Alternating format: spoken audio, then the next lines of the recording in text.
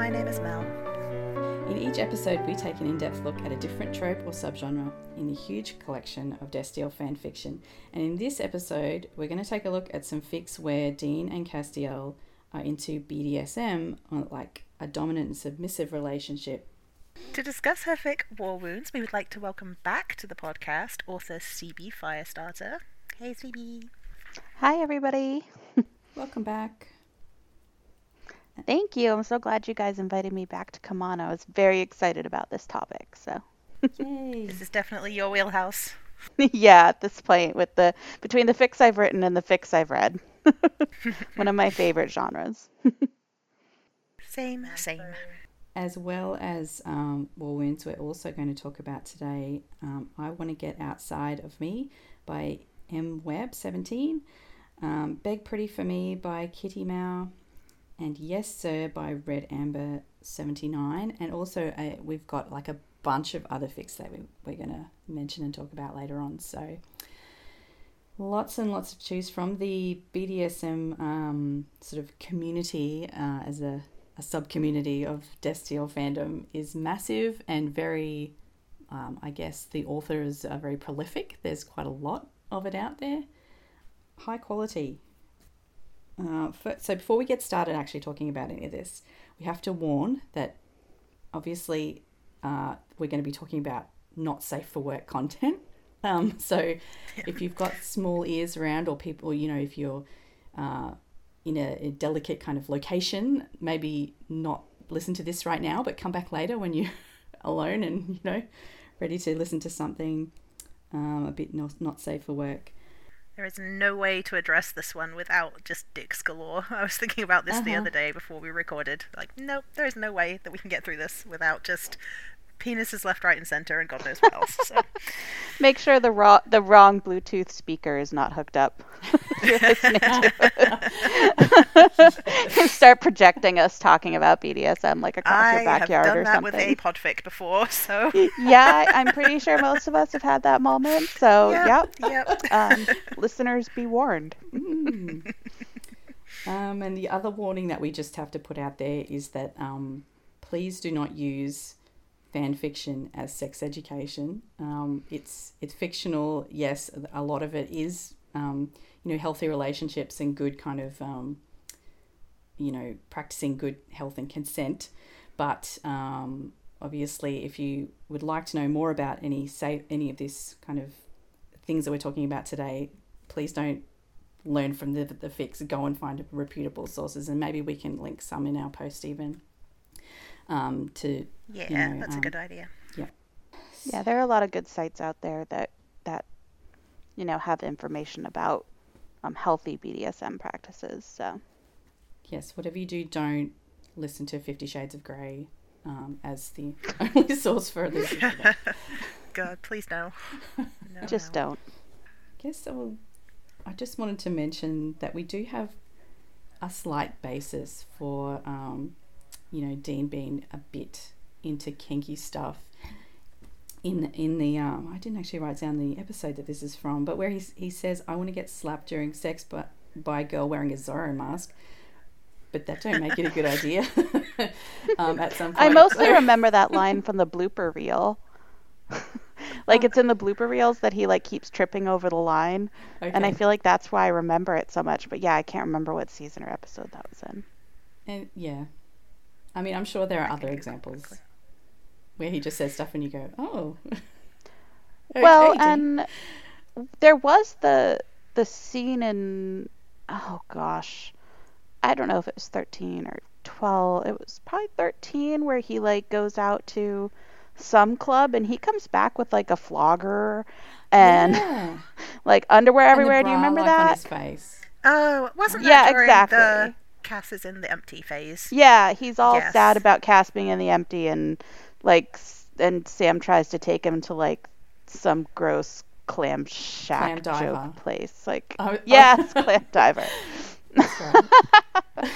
Yep. And there's also, I remember another episode where this is going to be really vague, but he goes to somewhere and there's a guy wearing a leather harness and like a big bear looking guy, and and he's Yeah. really interested Oh, in that for some reason. Like, oh, okay, Chief, I it don't was like that remember. one with the Magicians wrestling. episode. They sent him there as a joke. Yeah, okay.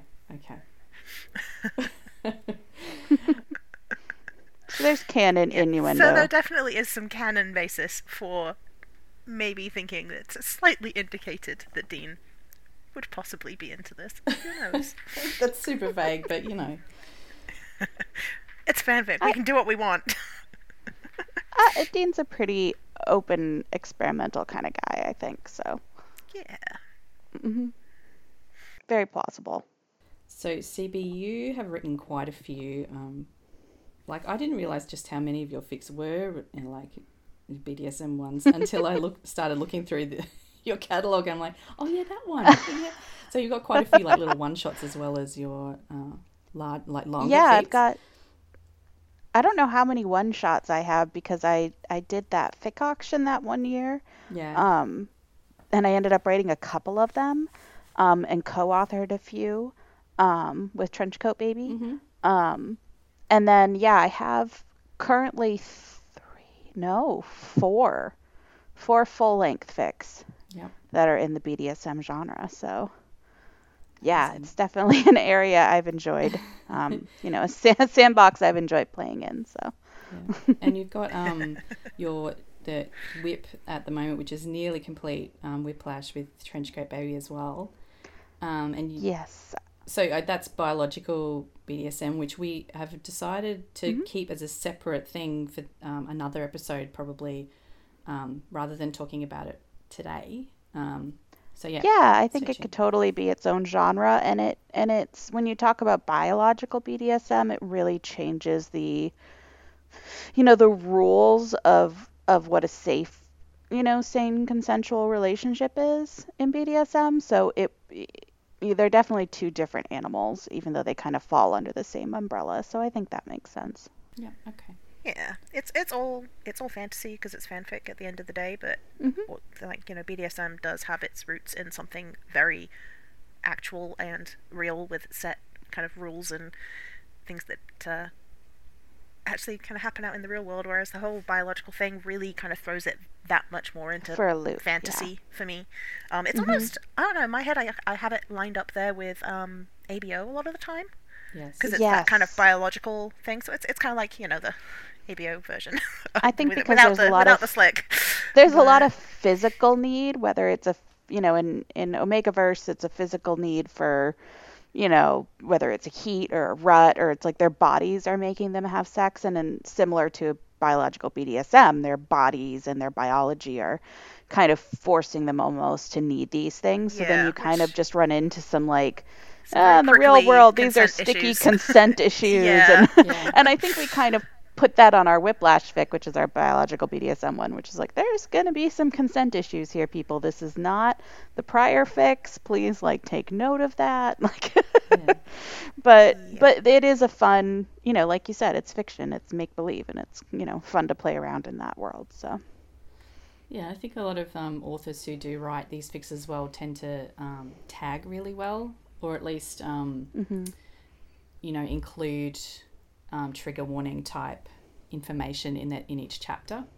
So it's like a safe way to kind of explore these kind of ideas, I guess, because you can, if you do, you can filter out stuff that you don't want to see and whatever.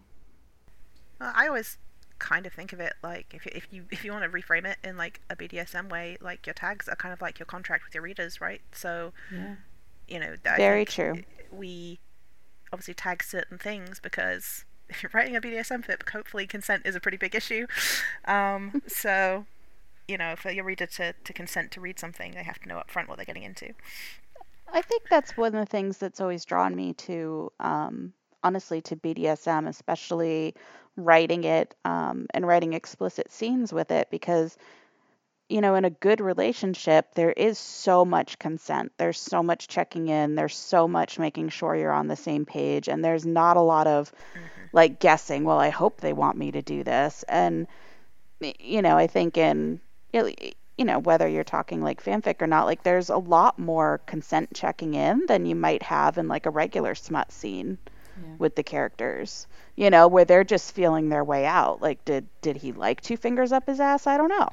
Like, versus Yeah, if it this was they had, you know, talked about the scene beforehand, then they would know, well, I'm good with two, but don't push it with three, you know? Yeah. It's and I think there's something that I kind of enjoy about that, because when things are kind of laid out and they both know exactly what they want out of it and what they will and will not do, then there's a lot more freedom to, you know, the sex they can engage in, because they both know what's expected almost. Yeah, and I'm somebody who, it sounds odd to say likes talking about sex, but I'm very comfortable with it, and so it's kind of nice to see like represented as much as it is in fanfic, these relationships where they will, to me, as you should, just talk about things and be completely kind of open about their expectations, their hopes, the things that they have completely off the table. And I have Yes. noticed in a lot of original fiction, like fanfic is much better at that, I find. Even within BDSM in original fiction, Oh, I it's fully not, agree. yeah, not represented as well. There's much less communication. And this is a Mhm. very personal thing for me, but I find silent sex scenes boring. Like Yes. you know, I like them to be communicating.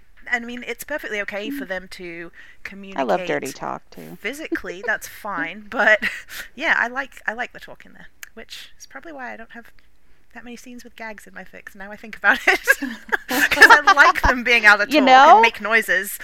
It's too funny that you say that, because now I'm thinking about it and I'm like, yeah.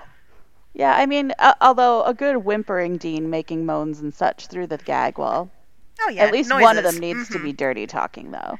Yeah, like I couldn't have both of them quiet.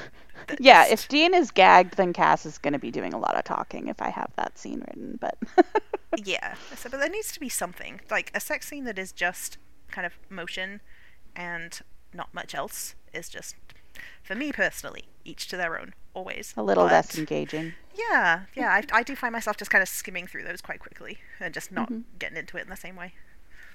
Note to self: add talking in. Smut scene. Yes. It's sexy when they talk. It is. I mean, does everybody know what BDSM stands for? We should probably. Yeah, I lead guess with we could that. do like a quick like a BDSM 101 kind of. Yeah, go on. Yeah, Well, I didn't mean, write just it. a little bit of it can't hurt, right? I mean, it was something I had to Google. Okay. And I think Give us the lowdown. something that CV. people. I'll give you guys the lowdown, not that Go you for it. don't know, because both of you know. But Yeah. for any listeners out there, even if this might sound a little redundant, I guess, but I've done a lot of thinking on it. It's one of those things where, like, I have kind of an obsessive mind, so like I did a lot of obsessive thinking about BDSM relationships and how those dynamic work, and you know, it's bondage, which is the B, domination, which is the D, and then there's two S's. There's sadism and submission, and then M is your masochism. And I'm sure somebody out there is going to be like, there's another letter, and one of those also stands for this, and I'm probably forgetting one, but those are the ones I remember. And those things are kind of important because within BDSM, there are power exchanges where there is a dominant person in the relationship, a dom, and a submissive, a person who is, you know, giving up control, hopefully in a controlled, safe way to a dominant. But there are also BDSM relationships that don't necessarily have any power exchange. There may just be someone with sadist tendencies and someone with masochistic tendencies who maybe just enjoys, you know, getting paddled or whipped or spanked or whatever kind of, you know, masochism or sadism that they're into, and it might not necessarily be a power exchange for them. And there can be people who engage in a power exchange with, you know, no sex at all or no pain or no sadism or masochism. So I think the big thing that people should take away from it too is that you don't have to have all of it. Yeah. You know, it's kind of like LGBT as a Yes. segment. You can be more than one letter, or you can just be Yeah. one. you and can that's go okay. grocery shopping and just, you know, pick what you want off the shelves with Exactly. any letter that you feel like engaging with. And And I You could think just that's be a why there's a bee. lot You of could be a variety. rope bunny and nothing else. It's true. So And each while to I their think, own. and I think we've discussed that most of the BDSM fics that are out there, at least that I've read, are all explicit and usually sexual relationships. There is a lot of real life, I believe, relationships where it's not always sexual. Sometimes it's just about having a power exchange, and people can, get enjoyment out of that kind of relationship or that kind of scene, even without any sex being involved. So it's Yeah, I definitely think a great wide world out there. yeah, I think there's a fairly significant representation. I'm gonna say specifically of like domestic submissives. Hmm. Um, so which you do occasionally see represented in fic, but there's usually also a sexual element involved there too.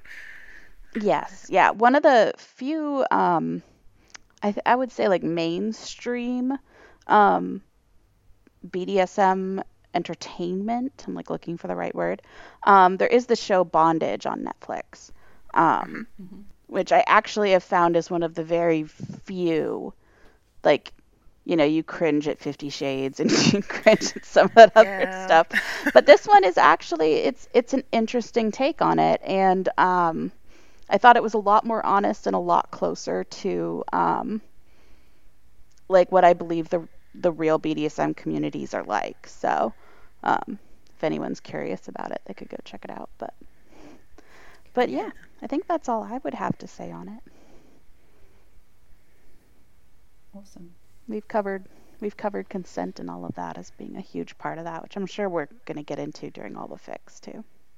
It's one of those things where there's a lot more to it, but when it comes down to it, like BDSM can be whatever you want it to be, as long as you have two people that are on the same page about what they want it to be. Um, and so really, the scope of different things we could talk about is pretty massive. um, but yeah, I'm sure we'll chat about stuff as it comes up in the fics we're reading. So I mean, there are quite a few fics I've seen in the tag, like okay, so I did a bit of a dive into the different tags that are on these fics, and there are quite a few tagged as bad BDSM etiquette. So if you're worried about, like, I think if people have been in a bad situation, they might want to avoid that kind of thing, and that there are tags that will cover that if you want to filter those ones out. So, I'm just saying that the fics aren't always portraying healthy relationships. Sometimes people want to explore, I guess power hungry. Like it's not usually between Dean and Cass. Thank God. We don't have them usually having a bad relationship. It's usually someone like Alistair or, a bad person, one of the bad guys who is, not doing it right, I guess. So yeah, often they are tagged, and I like to think that it's only brief and to move the story along. Like we don't dwell on the kind of really nasty stuff that happens out there. yeah, I think it's almost good to kind of represent that stuff sometimes, though, just because it's good for people to see what's wrong as much as they see all the good things. I agree with that. Yeah. So As long yeah, as you're calling it out for what it is, Yeah. then right, yeah. you're not like trying to pass it off as like this is a completely normal, healthy scene for a person to engage in. It's like no. This is dangerous. This is not like a great Yeah, because idea, as but much as we say, oh, it can be whatever you want it to be as long as you both agree, there are still some very specific things that should be avoided at all costs. yeah. So it's actually kind of nice to see those represented because it gives people a safe way to experience those and also a safe way to understand why they should be avoided. Sorry, that was probably getting a little deep for a fanfic discussion, but it's true. Well, I'll go back to the tags that I was looking at. I'll post a link to the little graph that I've got here about the tags. But we did discover that in the Destiel fandom there is like almost 3 times as many fics with Dom Cass as there are the other way around, like with Dom Dean. So I'm not sure what that says. I mean, I'm sure there are people who prefer one way or the other, and that's fine, or you can read all of it or whatever you like. But yeah, in general, represented is vast majority of Cass being the dom, which is interesting thought. The highest tagged kink here is spanking, I believe. Yes. Like 2/3 of the fics that are tagged as BDSM include spanking.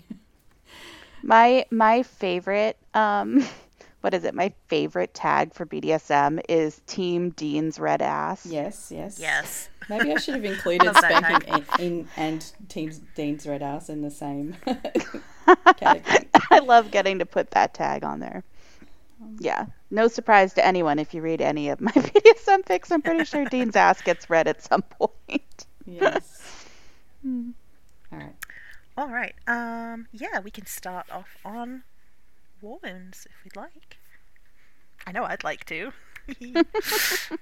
Well, I think CB can probably read us the summary and introduce War Wounds to us if you would like. Sure. Oh my goodness, summaries. I haven't actually read my own summary in so long. Okay. Surviving the war had been one of the hardest things Dean had ever done. Coming home from the war is proving to be even harder. Lost and adrift, he feels like he's drowning. When he happens upon a horse farm looking for help, it might just be the lifeline he's been looking for. When Cass meets the new farmhand, he sees the same injured look in those eyes he's seen time and again in the horses he's rescued. Can he break through to Dean the way he has with his horses? Teach him to trust, to surrender, to connect? Can he break down Dean's defenses without destroying his own? Maybe with a little hope and a little rope, they can find a way through together. I will admit that last line always made me giggle when I wrote it. I always love that one. I like it. It's a great one. So you published I was like, I haven't... Sorry, go on. I was just saying that I hadn't alluded to the fact that it was even a BDSM fic in the summary at all until the very last line. Yeah, little rope, that gives it away. So you published this one serially during 2019, so it's a couple of years old now. It's just over 77,000 words, and it is explicit, as in all the fics we are talking about today are explicit. So, yeah, this is a bit of a pandemic right for me. Good old 2020. So, tell us about how this one came to be. It's got horses in it. Well, I know. So yeah, I mean, it was one of those things where I think I was coming off of having finished Willing and Able, which was my very first BDSM fic. And I'd had a very clear idea of what I wanted out of that one, and that one was, to me, was just, I'm like, I'm gonna write a BDSM fic. I've read so many of them. It's turning into my favorite genre. I have to write it. You know, I think kind of the same way I was with Omegaverse. I was like, oh, I've read so much of this. I'm in love. It's time. Which was what Willing and Able was. And Waiting on a Signal was my next one that I wrote with Trenchcoat Baby. And that was really just me and her going, how kinky can we get? And trying to one-up each other. And that was really a very playful fic, fun, lighthearted. You know, we've discussed that here with the two-person love triangle. But that's right. yeah, so with this fic, I wasn't like, the BDSM part was kind of almost secondary when I was starting to plot this out. I was much more focused on the horse aspect of it, because I'd known for a long time that, you know, I wanted to write a story involving horses. And I think because I am a horse owner, I've been in the saddle since I was about 2, and I've owned my horse Artex, who is the love of my life, for the past 20 years, almost 21. And so horses are a huge part of my life. Being a horse mom is like, you know, an identity to me. And so I have very strong opinions on it. You know, I think like fandom, horse people have very strong opinions on horse things. You know, I think it's definitely one of those things where I've read so many terrible horse stories and seen so many terrible horse movies where it's just like, oh, and you just cringe.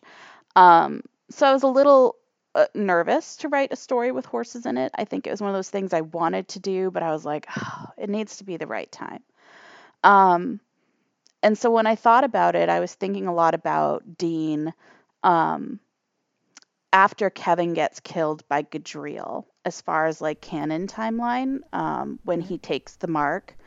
And that was really the Dean that I was wanting to write. And I thought a lot about that Dean was just a very guilt-ridden person, Yeah. who carried a lot of survivor's guilt and a lot of trauma and was kind of feeling like he was walking this path alone in that part of the story because him and, at least in canon, him and Sam were, not getting along well, and, Sam was pretty pissed at him and being a jerk, and, Yeah. we all know the canon. Um, so I kind of took that Dean and I thought, well, what's similar to that? And I thought, there's a lot of um, veterans coming back from war dealing with PTSD. Yeah. And I really firmly believe that horses and animals can be a huge help in people who are dealing with mental health struggles. And I was like, well, this could be a perfect combination, right? Like put Dean with these horses and see if we can't heal him from this, trauma that he's been through. And the more I thought about it, I thought, BDSM kind of fits for this too. Um, and I don't want to get on too long of a ramble on this, guys, so you'll have to cut me off if I talk too long about it. But It's okay, go for it. I had I had watched the Brené Brown special and had listened to her book Daring Greatly, and in that she talks a lot about vulnerability and how it's like it seems like a weakness, but really being vulnerable is an incredibly brave, courageous thing to do, and you're taking a risk. And she talks about how war veterans are often, when they're in the field and they're fighting, they're not allowed to be vulnerable because it's life or death. And if they allow themselves to be vulnerable, they could get killed. So they often struggle when they return back to civilian life to be vulnerable with the people in their lives because they've been trained and kind of built up to be, kind of hardened from vulnerability, which means that they can't connect with people. Yeah. And that is often a big struggle for them. And I was kind of intrigued by that because to me, with BDSM, you have to be vulnerable with your partner. You have to be open and kind of exposed and kind of take that risk of trust to form that connection. So to me, the two just, I'd watched the special and I think I'd been reading about BDSM and the whole story kind of just came together. I was like, yes, I'm like the horses, this, connected relationship of BDSM that Cass could have with him, can help Dean find a way to heal, and to find a way to build a new life for himself with his PTSD struggle. And while I know a lot about horses from personal experience, my partner, my husband, dealt a lot with PTSD, so I had a lot of secondhand knowledge of that specific mental health issue. And I have never, I do not engage in BDSM, but I've certainly researched it a lot. And I would say that as far as the Army and war veterans go, that was probably the area I had the least knowledge on. So I had to do a lot of research. And actually, I did, a friend of mine is a veteran himself, and I certainly didn't tell him about the fic I was writing. I was like, can I just is this a thing? Is this like something that's offered at a VA? And I would ask my husband, he would go check with his friend Tim, who had done several tours in Afghanistan as a war medic, and he would come back to me. He's like, yeah, that's what he says. I'm like, okay, cool. Thanks for checking. Try and use him to get my, although I certainly don't claim by any means that it was perfect. Again, this is fiction and, I'm not going to spend a year researching this stuff. I kind of always, if I'm not as knowledgeable in an area, I kind of try and be as vague as I can. Yeah. So I don't stick my foot in my mouth, basically. But yeah, once I had that idea in my head that Dean needed to learn how to be vulnerable again and to connect, then the horses and the BDSM just seemed like this perfect marrying of, helping his his character on that journey. Yeah. So. And it did actually, like with, caring for the horses and like learning how to, especially they're looking after the Cash, the horse that they're trying to rescue, I guess, and rehabilitate. The scenes in this one and the care that Cass takes of him, the whole story ends up being really soft. Like, I feel like it's such a nice, warm and soft relationship, even though some of the time he's obviously tied up and being spanked or whatever. Like he's so soft. It is.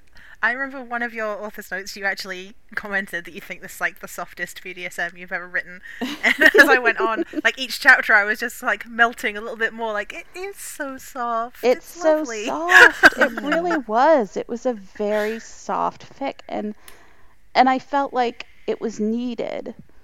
I felt like for this specific story and this specific character, he would get the most out of a BDSM relationship that was on the softer side. Yeah.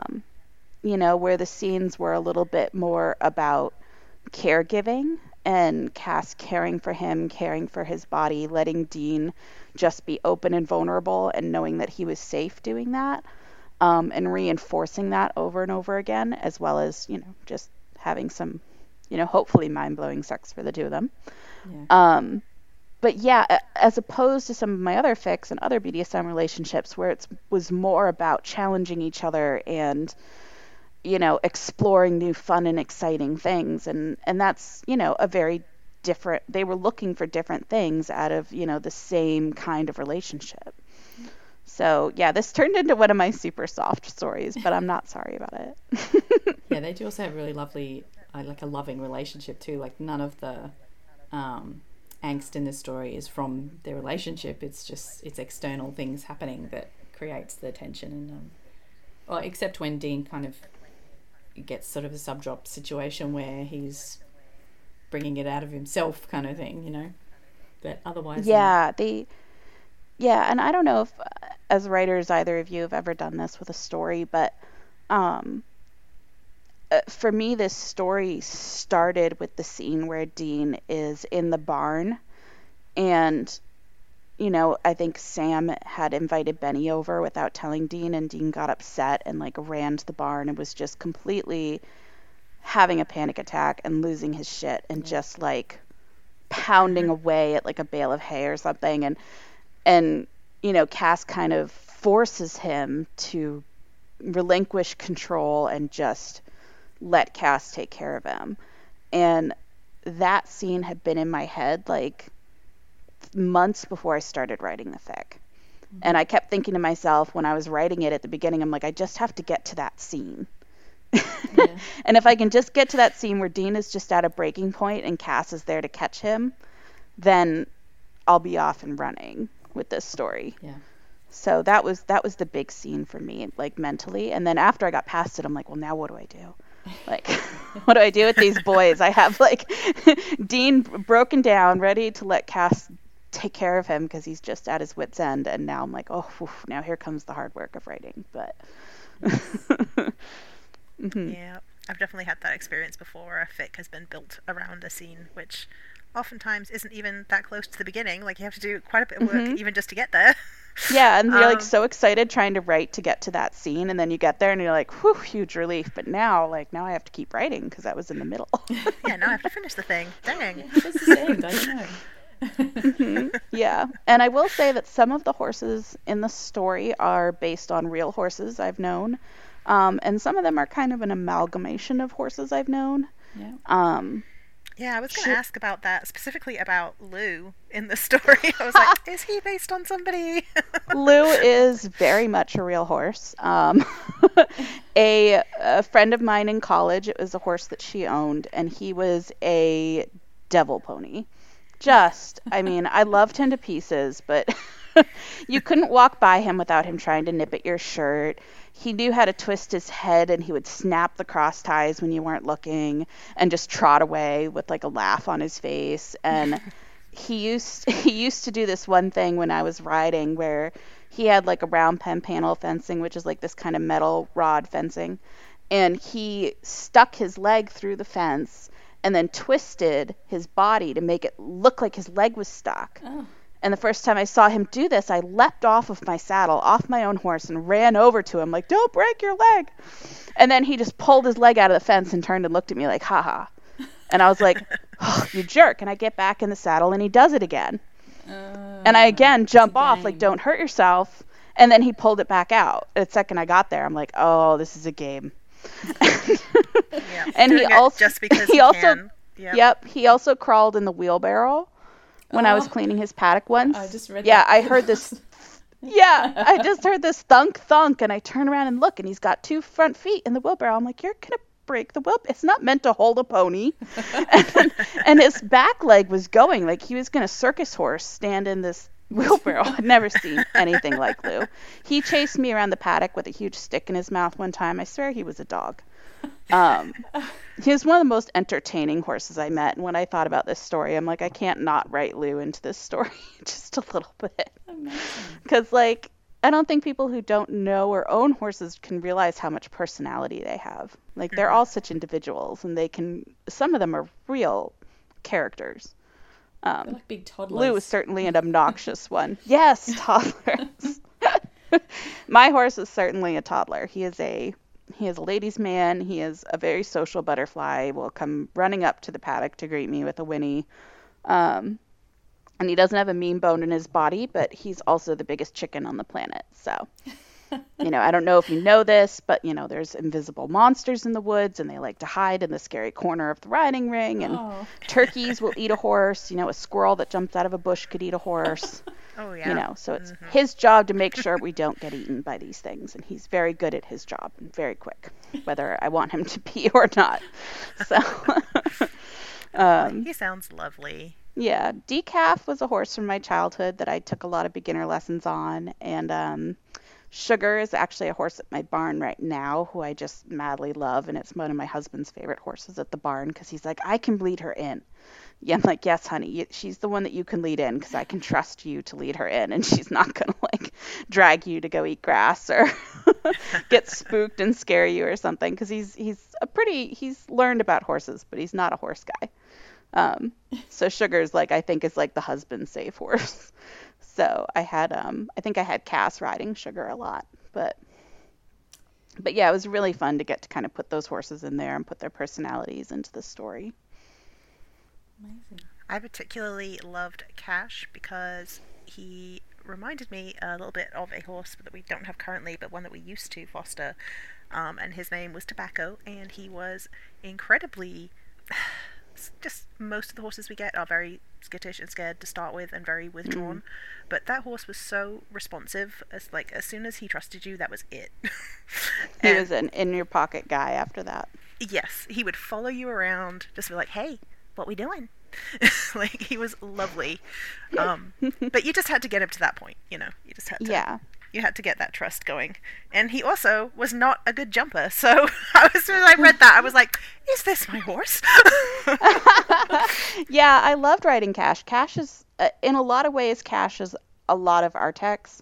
My horse is similar personality of, once he trusts you, he's good to go. And he's, very people-oriented. The rolling in the mud. My horse is a white horse now, and him and Mud are just... And everybody at the barn says it. They're all like, he's the white horse, and he's always the dirtiest. I'm like, I know.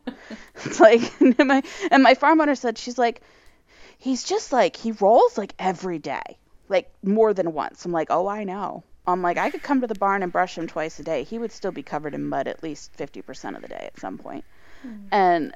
I think writing that one scene where Cash was rolling in the mud, I'm like, that was an ode to Artex. But because I considered writing Artex as the horse in this story, but in the end, I was just like, if I do that, I'm going to write way too much about the horse and forget about Dean and Cass. Yes. Because if I was to write about Artex, because he's just my horse soulmate, I'm like, I can't write about Artex. I would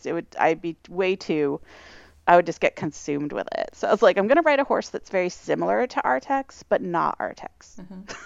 So that's kind of how Cash came about, because I haven't actually known a Cash, but he's definitely as close as I could get without being consumed to my own horse. So you pretty much just made Dean fall in love with Artax, is what you're saying. I did, and who wouldn't? Giving cash to Dean in the fic was just, it made my own heart happy. Yes. I loved that. I loved how you ended that whole arc with the cash drama, shall we say, to not overly spoil it for people. But Yep. yeah, I loved how you chose to end that, and you kept us hanging until right the last second there. I know. But no, it was lovely. I loved it. So I Yeah, cheered a little bit. Yeah, I was like, everyone would. I think I must have said it like 100 times during the fic too, in the author's note in the comments. I'm like, guys, nothing really bad is going to happen to these horses. I promise. Like, this isn't going to be like Black Beauty. You're not going to have to like get a bag of tissues. Like, it's going to be okay. I'm like, it's funny because I could kill human characters pretty easily, but when it comes to animals, man, it's just like, you can't don't hurt mess with the animals. animals. You can do MCD fix, like whatever you want. You can put these people through hell, but do not touch the fucking animals. Exactly.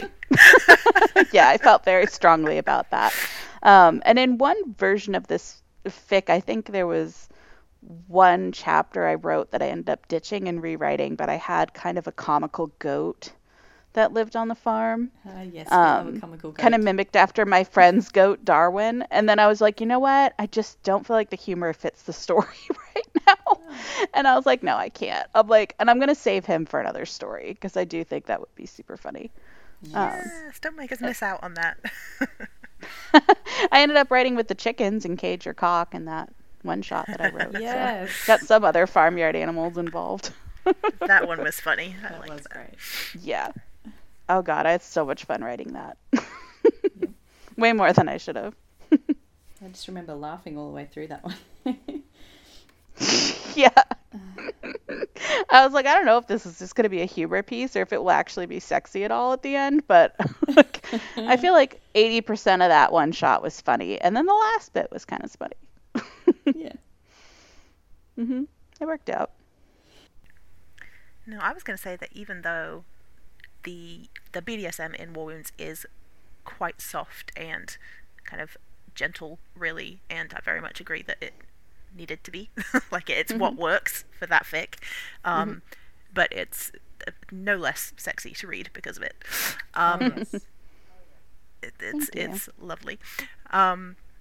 Especially the scene where I think it's one of their first kind of full scenes that we see or the first scene where Cass actually fully binds Dean and fucks him on the bed. I was just like, yeah, I could read this a few more times. I might just bookmark this one for later.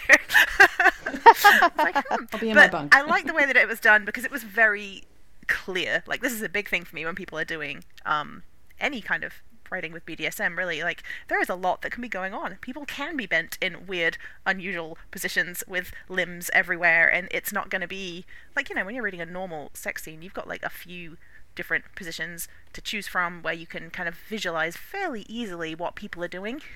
And I feel like with BDSM, you're in like a whole other arena for that. I feel like you want to have to draw a picture just so you don't miss something. It's like, can you bend that way? I mean, they can now. Right? I mean, I can't be the only person who has literally like stretched my arms and been like, can I reach that area of my body? Yes. Okay. Well, but that's really uncomfortable. I could not hold that for like 20 minutes. Because there's nothing that'll take you out of a sex scene so quickly. If like all of a sudden they're like doing it, they're like doggy style, he's pounding him from behind, and then, and then all of a sudden they're like flipped, and you're like, wait, he can't suck his nipple while he's fucking him from behind. It doesn't, he can't reach that. You're really agile, man. Right? And I'm like, so I try to be super careful about that stuff. And BDSM adds this whole other layer when you start talking about bondage, and then you start talking about toys, and it's like, when it comes to bondage, like, you have to make sure that the characters are checking in on circulation, on the limbs, they're not moving, that there's safety shears involved, and you don't lose a vibrator. Yes, exactly. Like there's some safety stuff. Tapered ends, There's Ellen, please. yeah. Hey, my husband's a paramedic. He has told me quite the many sex sent me to the ER stories, and they're all quite interesting. And have given me many an idea for fanfics. But but Yes. yeah, you know, like even recently when we're writing Whiplash, me and my co-author, you know, I had to like message them, and I was like, hey, remember, you can't put a cock cage on a hard cock. It doesn't work. It needs to be soft, and then you can put it on. So you have to figure out how to get that cock soft before you put the cage on. It's like, logistics. Like, Yeah, ain't gonna but fit. logistics matter. Like, if I'm reading it and I know I've done my research, I know those things. So I'm just like, if I see someone put like a hard metal bent cock cage onto a hard cock, I'm like, you can't fit it. The whole point of the cage is to keep it from doing that. So you can't get it in there. And see, here Yep. comes the penis talk part of the podcast. So just got us there. Well, TCB is like the one of the most creative thinking writers that I know, so I'm sure she was all over that one, working out how to. Oh yeah. How to get No, that there was right. a lot of Like, other you want things it soft, going on it'll in be that soft. scene. Well, that's what we're Yep. there for each other, you know. But yeah, she would go, "Oh no, CB, like you've got to take the panties off. Like you just have them screwing and you forgot to do that." And I'd be like, "Oh no, I did." Yeah. And then, you know, and then I'll catch her on something like that. So there are benefits to a co-author, I will say. Especially when dealing with such complex logistics that you run into with BDSM. Yes. Or you can just have an amazing editor like I do with you, Ellen. So I get to be spoiled because I know that you're very good at checking on logistics and making sure. I'm pretty sure you've stopped me before and been like, can they work? Does that fit that way? Like, wouldn't the That's belly be in the way? that's the most fun part, honestly. It's like trying to work all that stuff out. I love it. Yeah, all the logistics, right? Yeah. And I'm like, well, if I can't figure it out, how are they going to figure it out? Like, Yes. I'm looking forward to this because I have never co-written BDSM specifically before, Oh, which I am now currently doing. So ooh, I'm quite exciting. yeah, I'm excited about that because we haven't gotten quite to that bit yet.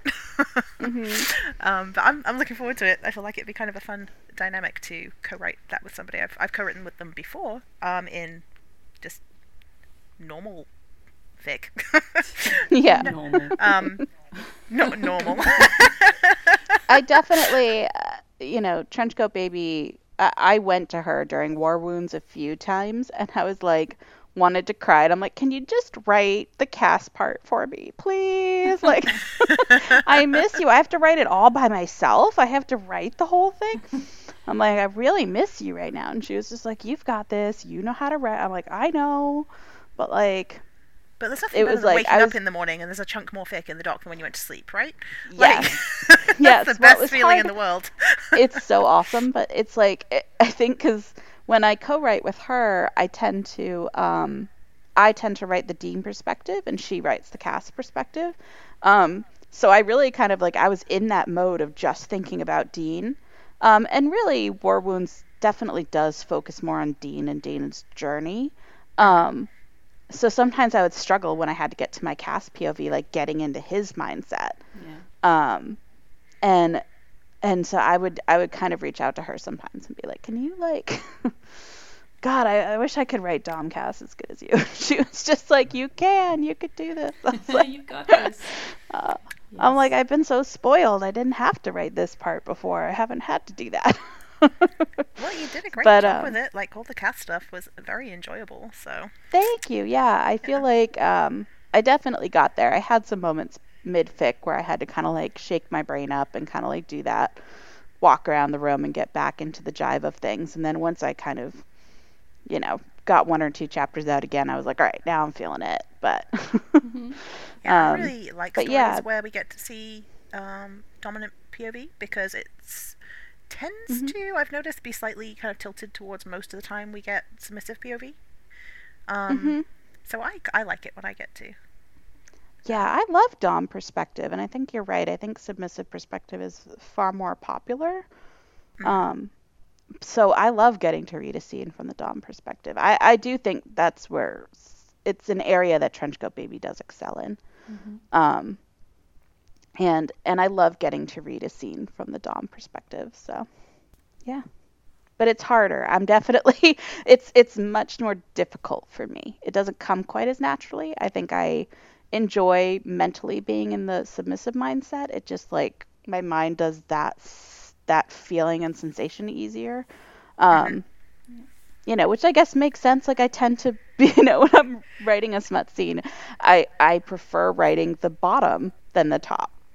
Yeah. Like sometimes writing what you know is a little bit easier, right? So yeah, well, I can see that. Yeah, okay. Mm-hmm. Well, you managed to do it very effectively in this one, particularly in terms of Cass's thoughts about not just the sexual aspect of it, but caring for Dean in a way that is going to help heal him. And it's not correct to say make him better, because it's not that simple. But his time with Cass definitely does help a lot. Yes. Which I thought was awesome, because that is, while it's not something that your regular health department is going to send you a subscription for, it is something that exists in the world. There are actually, I know there is a center in California somewhere called the Light Dark Institute, where they do genuinely do things like this. That's amazing. Yeah, I've heard about it, but I don't think I've researched enough to have found that. But now I'm like going to go Google that, because that's basically what you wrote about in Whiplash, right? Yeah. I mean, but I do feel very strongly that there are a lot of psychological benefits that people do find from these relationships. A lot of anxiety relief, a lot of stress relief, and help with depression and release of endorphins. And there's a lot of benefits to these relationships that, like you said, it's not like you can go get a prescription from your doctor and a referral to find a dom, but but that doesn't mean there can't be benefits to those relationships. Now there's a fic idea. Someone write that with me. Right? Someone write that AU with me. I almost did with our therapist fic, different kind of therapy, I right? love that one. Yep. Yeah, that one was fun. I was like, this is outside of ethical bounds of being a therapist. You can't Let's recommend. Put that right at the front. Yeah, you can't just jump and be their dom. That's like crossing it crosses an ethical line, but But what if you did? But, thus fiction, right? It's just like, that's the fun and part the other with fanfic, though, isn't it? The what if part. Yes. So. Yes. Yep. And I did cover because I figured, Dean needed actual professional help along with the horses and the BDSM. So I did have him do EMDR, which I got a lot of feedback in the comments from a lot of people who commented that they had actually gone through EMDR themselves and their experiences with it. And it kind of just turned into this whole talking point with some of the readers in the comments, which is something I just love about AO3, is getting to interact with people. So can you just remind us what that actually is? It's like a hypnotherapy type thing, right? Yeah, it's a really interesting treatment for post-traumatic stress disorder. And I've known people who have gone through it. And it's can be done in different ways. Often there's a light bar that bounces back and forth, or in the person I know, in their instance, they held on to paddles in their hands, like little bar handles that would kind of vibrate. But the idea behind it is that you sit with a therapist and you take a traumatic event that has this really strong emotional connection to it in your mind, that's your traumatic, and you talk through it with your therapist. And when you start to feel that rise of emotion or that rise of anxiety, they, either jiggle the paddles, or they, a sound will beep in your ear. But what it does is that you're taking that memory out of long term into short term, and you're breaking the emotion away from the memory, and then the memory gets stored back in long term without having that powerful emotional connection to it. Sounds simple, but it's definitely a very difficult therapy for people to go through. But it's very, very effective. It can help a lot when people have like a specific traumatic event that they can kind of walk through. and detach that emotion from it and kind of restore it. Unfortunately, it can take a couple tries. Sometimes, the symptoms from PTSD can get worse in the process before it gets better. So it can be a daunting task. And I do know that from my reading and research that like people who have trouble with dissociation sometimes can't find a benefit from it because they just dissociate too much to be able to detach the emotion from the memory. But it's a really amazing therapy, and having a partner who went through that and really struggled with it, to see him really just heal so well from his trauma in such a short amount of time with just a couple of visits. It was life-saving for us and for my family anyways. And so it was a therapy that I personally was very connected to and felt like, man, more people should know about this because this could really help a lot of people. So I was like, I'm going to put this in my story. And I'm not a mental health professional, so this is not mental health advice at all. Just anecdotal story. But that was my, it was a personal, this whole fic was very personal for me, I guess I could say. Putting in the EMDR. Put that in there, though. I think that was really important because it could have been very easy for you to just focus on the BDSM aspect and just hand wave the rest and just say, okay, well, Dean went to therapy off screen a bunch of times and it was fine. Yeah. It could have been easy to do that, and I love the fact that you didn't, and you represented the fact that Dean is having to work in multiple areas of his life, really, like most people do when they're having any kind of mental health challenge, really. Exactly. And I didn't want it to be about fixing him. I didn't want it to be about Dean being broken. I wanted it to be a little bit about learning how to live with, a little bit of that anxiety and some of that PTSD, because for a lot of people, most people, there's no perfect cure for those things. So some of it is just learning how to live your life and live with those things. So I feel like that was kind of important to me too. I didn't want some like fairy tale doves flying out of the winds and like, oh, he's magically cured and he's never going to have a nightmare again, But that was more that sorry, interrupting you. Continue. Yeah, no. But more that he like found people he could trust and share his difficulties with, and kind of broaden his support system and broaden his own coping mechanisms and strengthen his ability to cope with what his trauma was. So I don't know. I hope I did that justice anyways, because it was important to me amidst the ball gags and rope bondage and stuff. Yeah. I think him being the cock warmer on Cass's lap while they watched that documentary, that was one of my favorite scenes. I really did enjoy that, especially like I love the idea of the rope attached to the bottom of the couch. I was there like, make a note of that one. Okay. Yep. Yep, that was a good one.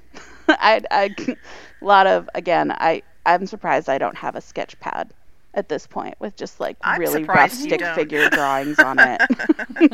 I wish I was an artist. I don't have that skill. No, I really liked how kind of carefully you represented all of that. I also loved the fact that the type of dominant that you chose for Cass to be in this worked so well with it all, because just reading through it, at no point did Cass ever tell Dean that he was fine and there was nothing wrong. Instead, he just told him he was still wonderful how he is. And and he was that safe. was like, Okay. yeah, that he was safe, that he could trust him, and that how he is now is okay, even if it's not how he was before. Yeah, and I think that was huge for him. Yeah, it's a big thing for our Dean. But yeah, I thought you represented it really well, because there are probably multiple ways you could have come at that, but it all just works together so well. And then it's just got that lovely sprinkle of, like I said, lots of face fucking and vibrating butt plugs. It's wonderful. Because who doesn't love that stuff? Yes, exactly. So, trauma, horses, and face fucking. Go read War Wounds. I want it all, just like Dean. Yeah. And you deserve it all, just like Dean. Yes. Aww. Yeah. All right. So the next fic that we're going to discuss is A big chunky boy. This is I Want to Get Outside of Me by MWeb17. This is 142,000 words, so it is, I would say, a decently long fic. Given the standards of our fandom, it's not that big, but it's pretty chunky. I would say big. Yeah. Anything over 100,000 that must be a long fic. Over 100, yeah. Yeah, definitely a long fic. At least for me, I adore this fic, and it does not feel that long when I'm reading it. Yes. But, okay. So, here is the summary, which has some interesting links to what CB was writing about, but completely on the other side. So, Dean is a novice in the dom sub world, asked by his employer as a desperate last resort to be a sub for his recluse of a brother, Castiel. Castiel is diagnosed OCD, suffering from PTSD and agoraphobia, mesophobia, and... Oh, I love how this author just assumes I know how to pronounce that. I'm going to butcher it. I'm sorry, MWeb17. And something else that he suffers from. Another phobia. Needless to say, he's a mess who hasn't stepped out of his home in literally 7 years. The only times Gabriel can see traces of the way his brother used to be is when he feels in control, specifically when he has control over a sub. However, due to his idiosyncrasies and paranoia, keeping a sub around has been impossible. Enter Dean, who's not a very traditional submissive, to try his hand at subbing for The Hermit. This is sort of a bit of a classic because it was published way back in like 2015, so... Yep, it's an older one. Yeah. So yeah, Castiel lives in a top of a building in a great big like a condo basically, where he keeps the windows, like the blinds drawn on the windows, and everyone has to remove their shoes and have a bath basically before he'll allow them inside because he's terrified of the germs. But he does, like, as this fic goes on, he opens up gradually and you know, he's not completely fixed by the end, but, you know, fixed, I mean, he's not out in the outside world too much by the end, but I think he does actually go, like, leave his apartment at certain points in the fic, so yeah. Yeah, I thought this author did a great job of again kind of connecting the world of BDSM with mental health issues, because, you know, with Cass, it's he has a need for control, and a lot of his phobias stem from that fear of a lack of control. Yeah. And so being able to control a submissive is, you know, very calming and relaxing for him, because most of his phobias stem from a fear of that lack of control. So I thought that was a really cool way that they approached writing this. I was like, when I read the description of it the first time I read it, I was just like, oh, wow, this sounds like really interesting. Yeah. And I devoured it the first time, devoured it the second time, and devoured it the third time. I'm pretty sure I've read this fic 3 or 4 times. It's definitely one of my top fics, so... Yeah, it's really well done. They don't shy away from Cass's issues ever in this. They are kind of quite front and center for all of the fic. Yeah. And especially at the beginning, Dean doesn't really understand them. It's probably an important point that in this one, Dean is specifically going into being Cass's sub for money to start with. Once he meets Cass, you know, starts changing. It is a Dean Cass fic after all. But that's not his initial motivation to be there. It is very much a job that he is going to, or that he seems to be under the impression that to start with, that he will pretty much just be able to clock in and out of without any issue. Kind of learns that might not be the case. Yeah. And then he catches feelings. Yeah. I love it when they catch feelings. Yeah. The interesting thing about this one with Dean is that he is a stripper, and he does do scenes in a BDSM club at the beginning now and then. But he goes into this, and even though they have their contract negotiation at the beginning where they list out all the things that they're willing to do and explore and all that kind of thing, the communication isn't perfect in this, that he does get sort of resentful, and, you know, he doesn't know what's happening for some of the time. He just has to sit there while Cass works, and, you know, there's not quite the level of communication that perhaps they should have had, I guess. Yeah, no, it's Yeah. definitely an imperfect relationship, even though they are going into it with the best of intentions, I Yeah. think. Like, Cass Yeah. has his reasons for setting his boundaries, but realistically, it turns out down the line they're not really ones that work very well for them. Yeah. I um, think I think that's what gives this fic some realism to it, though. I mean, uh, characters are imperfect. It's what we love about them. They mess up and they make mistakes, and um, even when we're talking about BDSM relationships, where we like reading fic where they're following all the rules and they're doing all the safe words and there's perfect communication. It's like, but even people who are trying to do all of that, in the real world, there's miscommunication. Things happen. Yeah. Even when you're being as careful as you can, and I think Dean's confusion, um, which we get a lot of, Dean just being like, "What is going on right now?" Yeah. Um, is I think normal, and it kind of humanizes the characters a little bit, Yeah, that's and right. It adds a bit extra um, kind of realism to his reactions to things. yeah. And I found it easy to kind of get into Dean's shoes, and I was kind of like, yeah, what is Cass doing? Like, what is Cass thinking? And I became as kind of like interested in Castiel and his mindset and what drove his actions and decisions as Dean was, and I kind of felt like had a camaraderie with Dean while reading the story, and that I wanted to understand Cass more. Yeah. Um, and I think this writer did a good job of kind of making us fall for Cass as Dean did. yeah, they did a really good job of that. It's totally from Dean's point of view, right? Yes, it I is. think it Yeah. is, yeah. But I actually really enjoyed Cass in this fic. Like, I found parts of him in this. Like, I do not have PTSD. Like, I can't relate to any of the particular things that he is going through. But I think the author did a really good job of making him a very human dominant. Somebody who is always going to try their best for their submissive, but he is not perfect. He is not a perfect person. He has his own issues and flaws, and sometimes they're going to get in the way. And there are, I think, more than one point in this fic where Cass actually, recognizes that the effect he's having on Dean is not positive, and that he's doing things wrong, and he actually tries to kind of break off their agreement completely.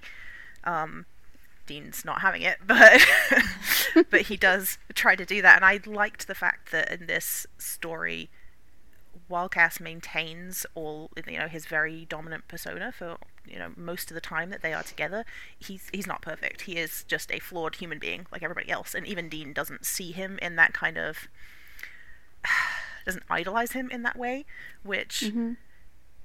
is very nice to happen in scenes between dominants and submissives. You want to kind of sometimes feel that kind of slight idolization of it. It kind of adds to it. It's wonderful. It's what some people want. Yeah. But I actually really enjoyed in this that Cass is that much more flawed and kind of broken in his own way. Yeah. The other thing that makes Dean more relatable, perhaps, is that he, at a certain point in the fic, he feels like they start doing kind of masochistic kind of things, and Dean starts actually really enjoying it, and then he's like, there's something wrong with me because I like being hit, and I think that's probably quite relatable to a lot of people. Like, you think like, I shouldn't be enjoying this, but I kind of am, and Cass tells him like, there's nothing wrong with you for this, like this just is what you like, it's fine, you're fine.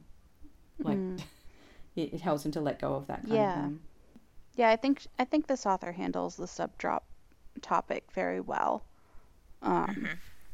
And like you were saying, Ellen, that it's often, that the character feels like some sense of shame around the actions that they've done afterwards, once your endorphins have kind of worn off and the adrenaline rushes over, and it's like you get that kind of like stomach drop feeling, that like empty feeling, and without proper aftercare you can end up with sub drop, or even doms can have dom drop. And yeah, I think I always like the fics that deal with that, the fics that kind of just address it head on, and kind of show like the right and the wrong way, I guess, to deal with it. Like, I don't always mind when they necessarily, like Dean is just like in a drop and not getting the help he needs because he's not asking for it, and then showing that when he does ask for it, look at how much better it is. Yeah. I almost feel like it's kind of like then you get this huge sense of relief as a reader, like, oh yes, Yes, everyone sometimes gets you just yes, it's this huge relief. It's like, oh yes, that's what you needed, Dean. See, you just had to say, hey, I feel like shit right now, I need a hug. it. Yeah. Because I think we all feel Dean. that way about Canon Dean, right? We're like, Dean, sometimes you just need a hug. It's okay. Say you need a hug. I bet Cass would hug you. He's right there. Cass would love it. He would jump at He the would. opportunity. Come on now. He's ready. No, I enjoyed all parts of this fic and all kind of different aspects of it, but I think the first time I read it, the point where it kind of elevated beyond a really good BDSM fic to just one of my absolute favorite fics ever was the scene with the elevator and the fire that never was. Once I hit that scene, Yes. so we're obviously going like full spoilers on this. So there is a scene where obviously Cass is a hermit, as we've covered. He does not leave his apartment. I think Ellen already explained that, you know, he even has like the windows covered and things like that. But there is a sudden scene where the fire alarms start going off in his building, and it is heartbreaking, really, how the only thing he cares about is that making sure that Dean gets out, and he has no plans to leave his apartment himself. And it's kind of heartbreaking to see like how ingrained that fear is, that he would rather just sit there. How crippling it can be for a person. Yeah. I thought it was heartbreaking, but kind of good to see that represented, I guess, to see that this is a very serious thing. It's not just like, oh no, he doesn't like germs, he needs things cleaned. Like, no, he has like a very serious kind of like trauma response going on here. And obviously I love the fact that Dean, our smart Dean that we have, finds a way to flip the tables just enough and get Cass to use the trust that they have between them to actually manage to get Cass out of the building, even if he does have to do it blindfolded. But I think he threw a blanket over his head. Yeah, all I remember is that Cass couldn't see. Mm-hmm. And then I just have this image of him just like huddled up with Cass in this parking lot with people just probably staring at them like, what the fuck are they doing? But Yep. No, that was a great scene. I thought, as far as like scenes and stories that stick out to us, I think his punishment room Oh yeah. stuck out to me so much. Pepto-Bismol pink with the cats. Right? And every time I think of BDSM and punishment, it's like, oh, well, I'm going to spank you, or it's going to be impact play, or, you know, maybe orgasm delay denial or something along those lines. And those are kind of your like go-tos for punishment. So when I saw that, like, oh, there's other ways to make a person regret their decisions, and that pink Bismol room, I was like, wow, I never thought of that before. And that was actually a huge inspiration for me when writing things. Like, I can think outside the box when it comes to, Yes. you know, the topic of, because not all BDSM relationships have like a punishment and consequences. So when you do include it, sometimes it's like, well, how do you be original past like a good spanking, which we all love, right? Team Dean's red ass. But but yeah, I think this fic was definitely an inspiration for me to kind of try something different. I think even back in War Wounds, I had Dean like holding a set of books or something facing the corner. Yes. And that there are other ways to kind of explore that relationship. So I thought that was just kind of a cool scene. I was very frustrated on Dean's behalf, obviously, because I think he had to like pick something up off the floor. Yeah, I can't picking even up remember. tiny items off the floor. That's right. And Yep. Yeah. There was another one where he had to reenact the, I want to say, hysteria at some point. Where he had to try and keep reading on camera while Cass Oh was yes. pretty busy.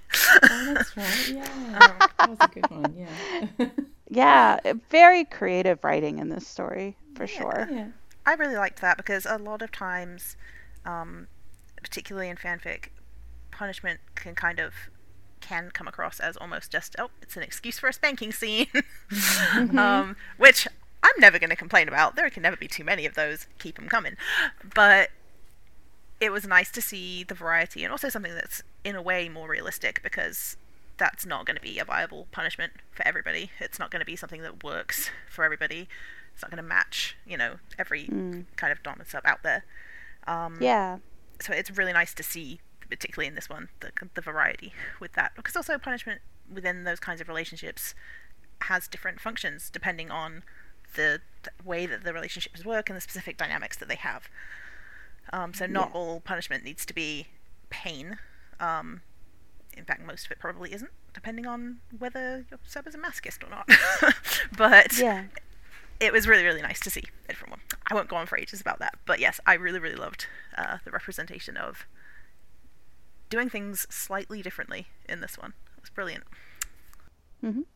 Yeah. The other thing that I liked about this one, or that I thought was interesting, was the relationship that Dean has with his dad and like with Sam. Even Sam's a bit younger than he usually is in this one. He's only like 16 or 17.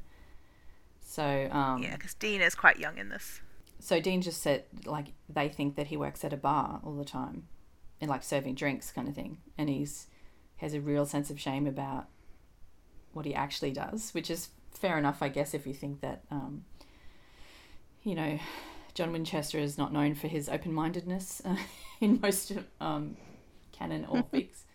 So yeah, well, it deals with the issue of sex work, right, and the stigma and shame around that, and I think Dean in this story is also had been a submissive for hire, but he hadn't necessarily engaged in a lot of sexual acts. I don't think he'd actually had penetrative sex with the doms that he subbed for before Cass. So it was taking that final step for him into true sex work. Yeah, that's right. And there was, and I know Ellen, I've spoken to you about this fic so much now, I feel so guilty, but I did do a reread of Carry On, which is another fic that is extremely similar to the setup of this one, in that it is Dean, being a sub for hire who basically comes and lives with Cass at night and then leaves every morning, and is basically his submissive in the evenings and at nighttime. So he has to lie to his family and say that he's bartending across town, and so he's going to sleep at a friend's place, but he'll be back in the mornings. And so it has kind of that part of the story is very similar in both of these. Only in that story, there's no mental health issues that Cass is dealing with, which I think makes this, I want to get outside of me, unique.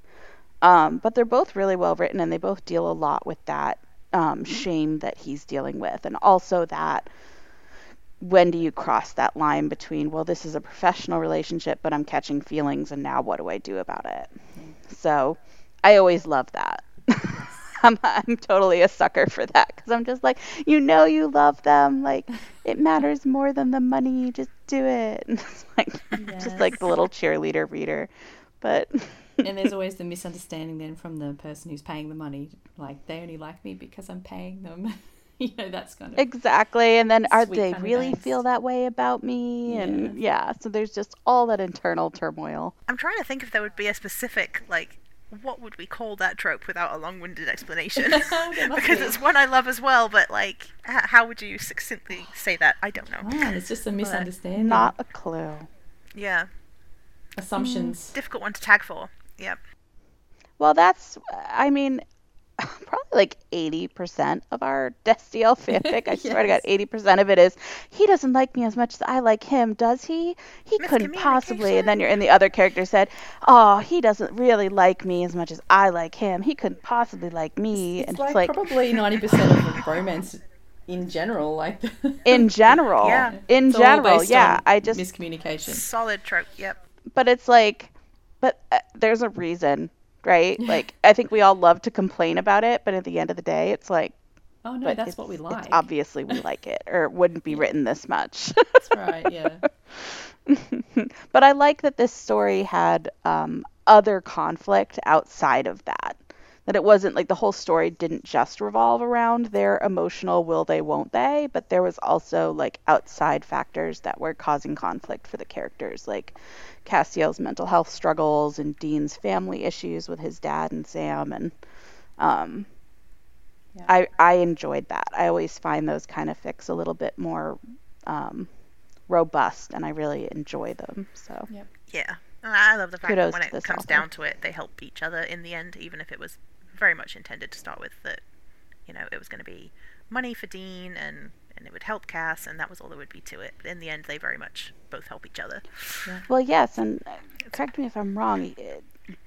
Spoiler, but Dean gets injured and Cass ends up at the hospital. Yeah, stays a couple of nights. Yes. And that was such a huge moment where it's like, oh, he faced all of his fears because Dean mattered that much to him.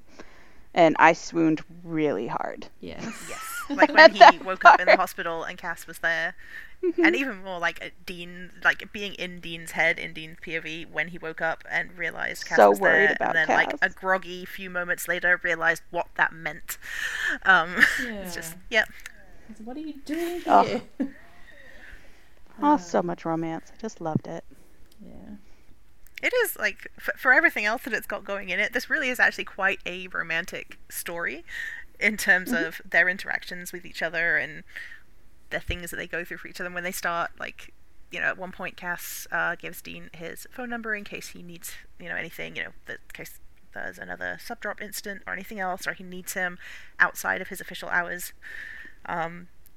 And just that their first phone call makes me a little bit mushy because they don't really even say that much. They just kind of chat a little bit. But they're pretty cute, actually. Yeah. I think it's a good representation of how a submissive can take care of a dominant and a dominant can take care of a submissive, that it goes both ways.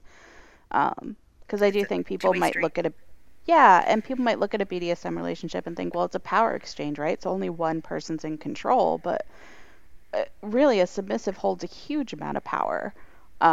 It's and is very much in control. Like it goes both ways. Yeah, exactly. And it's, so I think that I love reading relationships like this where they really are caring for each other, just in different ways.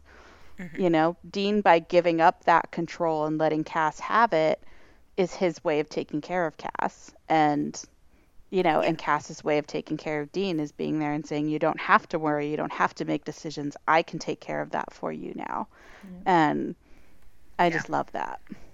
With a good Dharma, sub has a lot of power, actually. Exactly. They carry lots of power, and they should in healthy relationship anyways. Which is why for so many people, being submissive in that way can be such an empowering thing. Which I very much love to see how is represented in this fandom. Like, we do not forget that when we write fic in this fandom. So, especially not when we have Dean being a bratty little shit half the time. But, we do love a bratty sub. Dean is the perfect bratty sub. That tag is like right up there. That was tags, a big tag. I'm not surprised that was on your list. Yes. It's just in his nature. What can we say? We should probably move along because I guess we've been talking a long time. Sorry to rush things. Do you want to give us a quick go through of the next one? Yeah, so we've got a couple of shorter ones that we were going to talk about too. So this one is called Beg Pretty for Me, and it's by Kitty Mao. I assume that is how you pronounce it. I'm so sorry, Kitty, if I'm getting that wrong. This was just 5,500 words long, and it was published during 2020. And the summary is like a clip, like a bit out of the fic. So I don't want to go into full podfic mode here, but I'll just read it anyway. Team Free Will 1, Dean and Cass are in love and all is right with the world. Cass, his eyes flutter closed, mind slipping into the warm, pleasant haze of that special place, the one that allows him relief, peace. Heart pounding in his chest, he fights the temptation to touch himself through the delicate material, because Cass hasn't told him to yet, and he wants to be good. I want to hear you say it, Dean. Fuck, he swallows thickly. Yeah, I feel beautiful. Channeling my podfic voice there. Okay. So obviously this is like a canon verse, I guess. Post-canon. So this involves Cass and Jack, I think, have gone off on a case, and Dean and Sam are somewhere else. So they're actually having like a phone sex conversation basically in this fic. So, and I think the main thing that that I love about this, and that I thought was the best part about it, was that they actually, not only do they have a phone sex like exchange, but Dean is wearing panties in it, and he takes photos and sends them to Cass while he's getting off. And I don't think there's any art in this, but that it's described so well that you basically get like a full-on mental image of this thing. So I thought it was a really one of those a one shot that is described so well that you're just like, wow, what did I like? This is like mind-blowing. You get to the end and you're like, okay, I'll be in my bunk. I don't want to be horny on main here, but it's really good. One of the things I really like about any kind of BDSM that's set in canon is the almost extra level of implicit trust, particularly when you have a submissive Dean, that he has to have to give Cass control. Because especially after like what happened with Michael in canon, I don't know, like, it always comes across as ever so slightly therapeutic to me. Like, even if it's not like specifically gone at from that angle, I just always see it as, for Dean, like, first of all, the sheer level of trust that he has in Cass to just allow him to be in control like that. Which is just something we love to see in general. But it's also just a very good way, I feel, for Dean to be able to give that control to somebody and have the trust that he is going to get it back when he needs it. That makes sense. I mean, Dean's a character who has the weight of the world on his shoulders. Mm-hmm. So I think that's why it makes so much sense to me personally to see him in that submissive role, why he would be drawn to that, that chance to just not feel like everything and every decision is on him.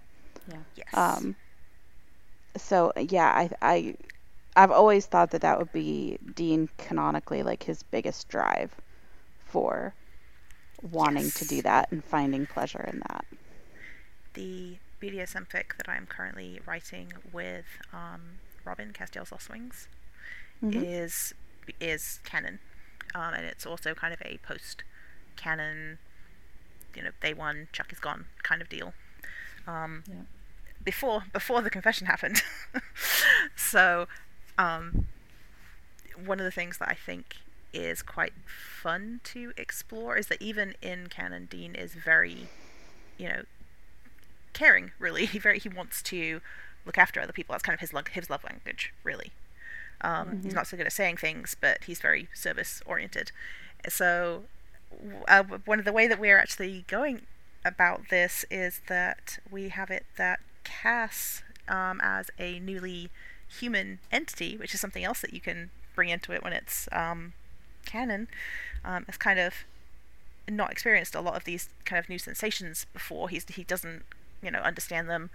He's trying to get his head around all of these sensations, and he's struggling with becoming human. He's kind of, let's say, slightly depressed at the beginning of the fic. He doesn't have a purpose like he's used to.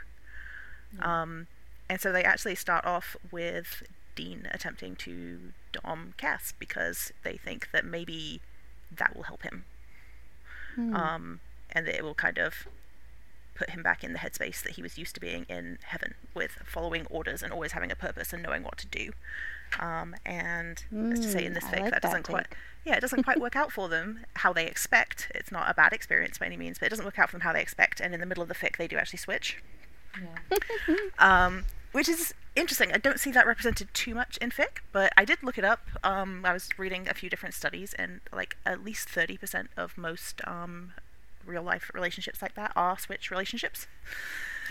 So I was like, Yeah, I think switching is a lot more common in real life than it tends to be in fic, and I haven't read a lot of good switching BDSM fic, but I love the idea. I love the concept behind it, and the ones that I have read have been awesome. So I'd love to read that. But yeah, I'm very, very fond of any of this kind of stuff in a canon setting, because there are so many different ways where I can frame it where it just seems to fit, and I'm like, yeah, I can see that. I can see them doing that. And yeah, I love it. So Thank you very much, Kitty Meow, for giving me more. I think one of the tags in this particular one is porn with feelings. So there's a lot of love it. Yes. Sort of thinking about how Cass knows exactly how to turn his, push his buttons, because he knows him so well, and they've been through so much together, and he basically pulled him out of hell and put him back together. So it's I liked the soft aspect to it, as well as the sexy times. Yeah, those are good fun, but nobody knows Dean as well as Cass, really, on a very intimate atomic level. Yeah.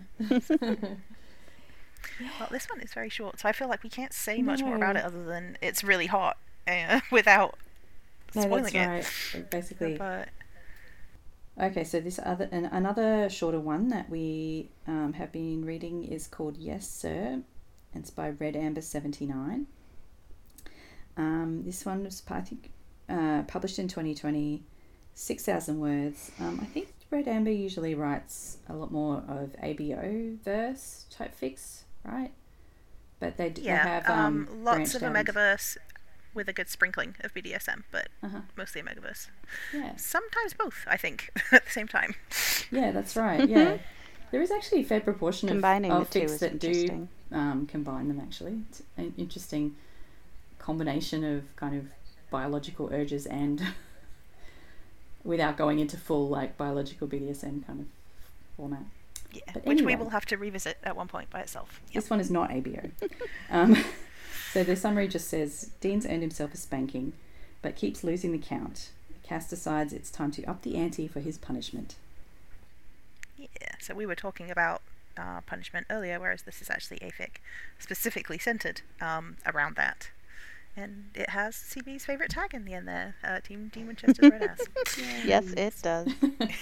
They also, they use the stoplight system in this fic, which is, I've come to really love that system for safe wording. Yes. Mostly because you also have the color system. You can do the check-in. So you can check in on consent with the partner, basically. Like, what's your color? Are you green, meaning you're good to go? Are you yellow? Do we need to pause and talk about it? Or are you red and that's safe wording and everything needs to come to a stop? And I kind of love that flexibility to it, because I think when I first started reading BDSM and everybody in pop culture knows, ooh, safe word, it's banana or it's rutabaga. Yeah. And it's Impala. but it's kind of limiting, right? Because the Impala idea of every safe word time. is, Yep. yeah, the idea is Impala, always Impala, and is that you say the safe word and everything stops, but it doesn't leave you as much room for the just checking in and saying, yes, I am good, or saying, I'm not want to stop, but I do want to maybe discuss what's happening. And I love that about the color system, and I loved how they wrote this in this, even though it's it's kind of a shorter one-shot sexy time, but I love the use of the color system in this, because there's a lot of Cass checking in with Dean on his color and making sure that he's still consenting throughout the whole scene, which just makes my heart happy for a healthy relationship. Yes. Very first tag on this one is explicit sensual content, which is very explicit. But they also have on there their safe, sane, and consensual, which this fic is the epitome of that, really. It is, yeah. And still incredibly hot and sexy. Yeah. It can Consent be is sexy. safe and sexy. Yeah, probably not much we can necessarily say about this one either. I feel like the summary gives away what's happening in this one. Yeah. And there was the part 2 is the somnophilia, which I haven't. Yes. Yeah. Consensual. We should put that out there as well. Consensual somnophilia. Yeah. Exactly. Yeah. Which is kind of by nature would be a non-consensual act, right? You can't do that without you would have to have consent before they fall asleep. Yeah. So this in this case is very much a predetermined, planned event. Has to be. Exactly. Yeah. So it was. I think I enjoyed that kink more than I thought I would. I did. I enjoyed the second half of that story. So I just feel how deeply are you sleeping that someone can actually just start fucking you and you don't wake up. Like, right? I have a hard time. Sleep better than me. Yeah. Yeah, I have a hard time getting into the reality of that. I'm just like, I am a light sleeper. There is no way. Yeah, if you like roll over and kick me, or like, you know, touch me, basically, I'm going to wake up. Like, anyway. I tend to think I think that realistically with those scenes, a lot of it is role playing. Yeah. Where the person who's supposed to be sleeping is maybe asleep at the start of it and then just like purposefully stays in sleepy mode. Yeah, maybe. but knows what's going on, because I think that's how I personally have to think of it, because like, yeah, I have a hard time mentally like really thinking someone could be pounded and not know what's going on. But I thought they did a good job of that in this fic. Most of the time when I've seen it represented in fic, it's definitely more gentle. Like, pounding is probably not going to happen. Yeah, or at least until they actually wake up and get with the program, you know, like. Yeah, which is what happened when they realize that it's happening. Yeah.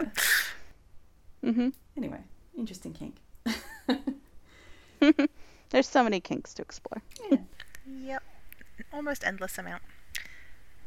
So yeah, there is that within this fic. It's specifically in the second chapter, so I believe you can read the first one kind of as a standalone thing just by itself, if you wish to, and not engage with the second part at all if it's not your thing. Yeah, they're kind of two separate one-shots. Yeah. Love it when authors do that. Mm-hmm. I usually just end up reading all of it. I mean, full disclosure here, but it's out there for people who need that, you know. Yeah, I don't have a lot of hard limits on what I read, so I'm usually open to reading most things. So yep. So my hard limits are for real life, not for fic. Exactly. Same. It's also like morbid curiosity, you know, like, I don't know what this is, but okay, let's give it a go, you know, find out. That's kind of how I felt with when we were writing Signal. It's very like, I would never enjoy this myself. Yeah. But it's fun to imagine Dean or Cass enjoying it. Yeah. Like, why not? Let's see if we can make this sexy. And yeah, there was a lot of stuff that we were able to make pretty sexy that I never would have thought would have worked. Yeah. It did work. Yeah. There was definitely a competitive air to me in Trenchcoat Baby writing that one, where it's like, who can shock the other one the most? So when you're writing a fic in BDSM genre and you're just trying to shock the other co-author, you end up with a lot of strange kinky scenes, but it worked to our benefit. Yes. I think. That's great. All right. Shall we do one more quick one in depth, just because I would love to very quickly talk about Gabriel's Gift, just because it is so different to the other ones. Definitely. I haven't got it on this big list, so I'm just going to add it in and find it. Okay. Because I have read this fic quite a few times. Yeah, it's fun, it's short. This is 5,418 words. It's called Gabriel's Gift by Cassiopeia Mercutio, I believe, is how they want that pronounced. And the summary is just, for Castiel's birthday, Gabriel decides to hire his virgin brother a prostitute. Of course he doesn't tell Castiel, and of course he accidentally hires a professional dom. It's just such a Gabriel thing to do. I can't believe I haven't read this one. It's just really good fun. There's no, consent is addressed in this, like, obviously Cass does realise what's going on. Yeah, it takes him a little while. At first he's like... Yeah, kind of clicks eventually. He's like, are you going to deliver the gift? Like, what is it? Just give it to me now. And Dean's like, okay, you're playing hard to get. And he's just like, what? Yeah. It's funny. But, once he realises, he's like, you know what? I'm on board. I'm okay with this. Let's do this. And some Dom Dean, which we don't see much of. Yes. Not a ton of Dom Deans out there, though the ones I have read have all been really good. So I did specifically wanted to include this one because it does have Dominant Dean. It's also just a kind of entirely different concept, just a very fun sort of almost accidental BDSM, really. But there's, like I said, there's no consent issues with it. Like, Class, by the time things are happening, Cass is definitely fully aware of what's going on. But it's just good fun. It's an extra little twist on things. What else? Oh, I think it's also probably one of the only BDSM fics I've read which has a virgin Cass in it at the beginning. Definitely not by the end. But it's good fun.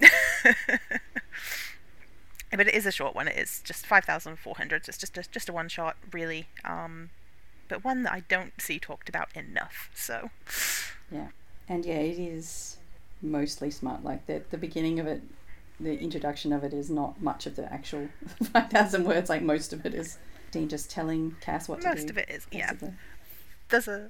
There's a fun discussion at the beginning of all the basically terrible gifts that Gabriel has tried to get for Cass's birthday previously. Right. Including a car with fake plates and a Bengal tiger.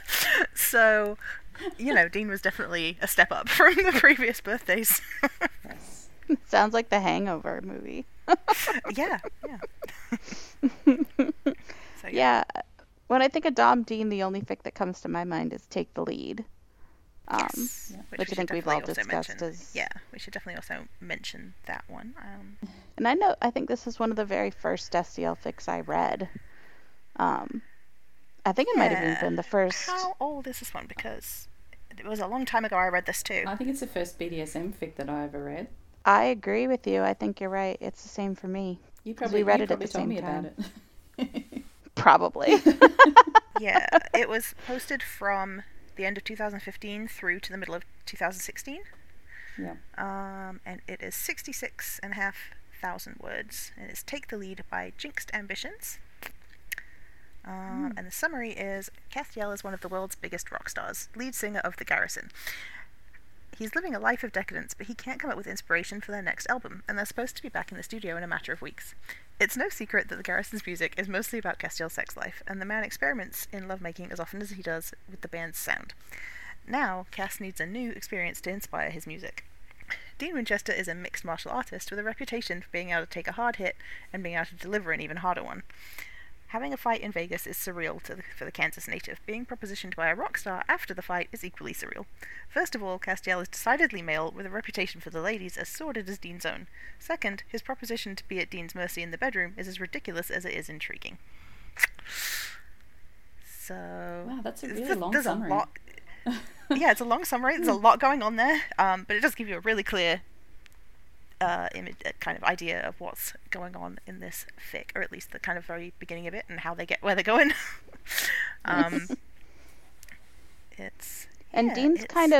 Dean is new to being a dom in that story too. He hasn't done it before. I think Cass just picks him out because of his personality, because he's like a fighter. And yeah, he's hot and he likes to hit things. So exactly. So he's like, I think you could do this, and I think I love that story too, just because like Dean is like researching. He's like Googling like BDSM, and I'm like, I appreciate that, because I did a lot of Googling because I'm not like actually in the lifestyle. So he's like, let's pull up a computer and see, and then he actually planned some really amazing scenes as a first time dom. And yeah, there's some memorable stuff in that fic. Yeah. I really enjoyed Dean as a dom, even though I think I will always be a sub Dean girl at heart. But yeah, it's done really well in this one. I think it's even more charming and better to read because he is new at it. So you are reading him kind of discovering things kind of about himself as well as he's going along. Yeah, they're both kind of learning together, because it's not like Cass has ever been a submissive before either. So it was a DCBB fic back in 2015. So it does also actually have art by The Dangerous Ginger. Which is some very pretty like pencil drawing. I can't describe art, I'm sorry. It looks great, please go look at it. But it's describing art things is not my strength, but it's very pretty. It's done with dark looking pencil stuff. Yay, pencils. I don't know. Do you know, we had on Twitter, it wasn't like directed to us specifically, but I saw someone saying that they would like a podcast that is like Mixtape but with artists, like just talking about their methods and their inspirations and stuff. I'm like, that is such a good idea. If I knew anything about art, I would totally talk more about artists and their stuff. But I'm not an artist. So like maybe we should do an episode with an artist or two that likes to do Destiel stuff and just talk about. We could talk about things like reverse bangs and like how their whole like process, and just it'd be pretty fascinating actually. I would have so many questions. Yes, all right. Pencil that one in for later. Pencil, ha. See what I did there. Yeah. Well, we'll try and sort that one out soon. I'd love to listen to that. All right. No, talking about rock stars. I also read it's a DCBB from 2019, so it's a couple of years ago now. Rooftops by Tay Bay 14. Oh yes, I do love that author. Castiel is a rock star, and Dean is his bodyguard that's been hired. He's a veteran who's been through some stuff, but he's been hired for this job to be a bodyguard for Cass. And at first I really felt like this was it took me a while to get the characters right in my head, partially because this is written in first person, which is not usual for Destiel at all. I think this is probably one of the first person fics that I've ever read. But once you get the hang of it, like it's once you get into the flow of it, it's fine. It's great, and it is written from both points of view, which can be a little jarring when it's first person, if you're not used to reading first person, I guess. But Cass is like he's sort of in this emo band type thing, and he's got bipolar, and he's it's an interesting character that I actually think this fic would make an absolutely brilliant original story. I'm not saying it's out of character, that the authors have done a brilliant job of actually bringing like Dean and Cass's personality into this thing, but the world that they've built here and the way that they've described what's happening with both of them is actually is really quite unique. So I really enjoyed it. And it is Dom Cass. He does you'd think that as a veteran and a bodyguard that Dean might be the one who was doing the doming, but no, in this case he needs to give up control, and Cass recognises that, and they have a relationship in that way. And it's really hot, as well as being a really interesting story as well. It gets quite dark, like have a look at the tags. It does have PTSD, depression, self-harm, suicidal tendency, that kind of thing. So it's quite dark, but no one gets hurt too badly, and it's got a happy ending. So all right. Next. Do we want to do a little? Do we want to do a little kind of quick fire round and just mention a few more that we particularly enjoy? Yes. Yeah. Because I'm sure we all have some. I have a favorite that we haven't talked about yet, which is Playing with Fire. Mm-hmm. Yes. Which is by Annie Ray and Queer Werewolf. Yes. And oh my gosh, I've read this fic an insane amount. And I believe I read I Want to Get Outside of Me, Carry On, and then I think I read Playing with Fire. And then after I'd read those three fics, I was like, I have to write BDSM. Like, I have to. Like, because those stories were so good that I was like, I need to do this myself. And for me, that's like, to me, the biggest compliment to a fic I read, if it makes me want to go run to my keyboard and start writing. Yeah. Yes. I think Playing with Fire has a sequel as well now, doesn't it?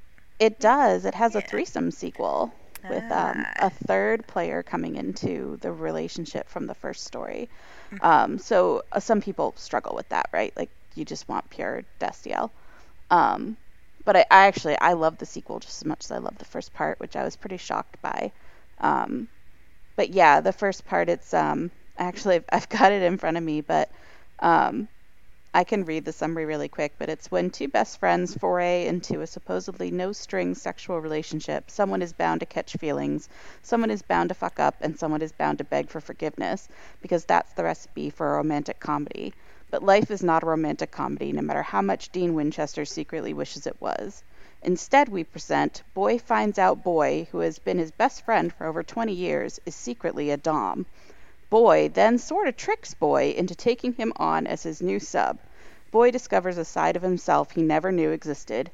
Boy is, in a way, over his head. Yeah. And it is.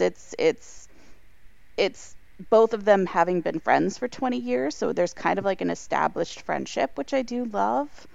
And then they kind of just turn into, well, like, let's be sex with benefits, because, Dean's like, I want to explore this new side of me. And it's funny because he goes into it with, I just really want to have sex with Cass, and if being his sub is how to do that, then I'll do it. And then kind of finds out that, wow, I really like this.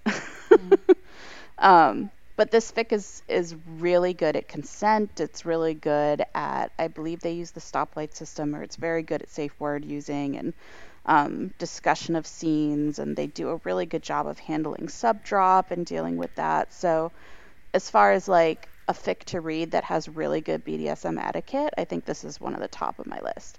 And you cannot read this in public. It is just too steamy for words. It is. I think I was reading it at work one time on like a lunch break, and I'm like, I can't.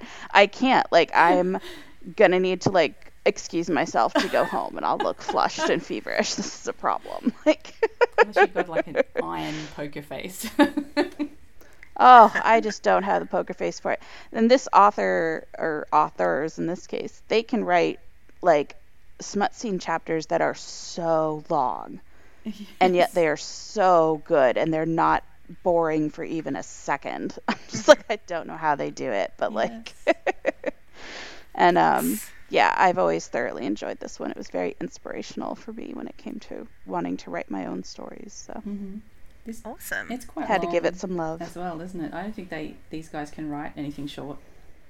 Oh no, they're incapable. It's 116,000. That's okay, not that's terrible. quite short. That's not too bad. Yeah, that's pretty reasonable. I mean, then they wrote a second story, but yeah.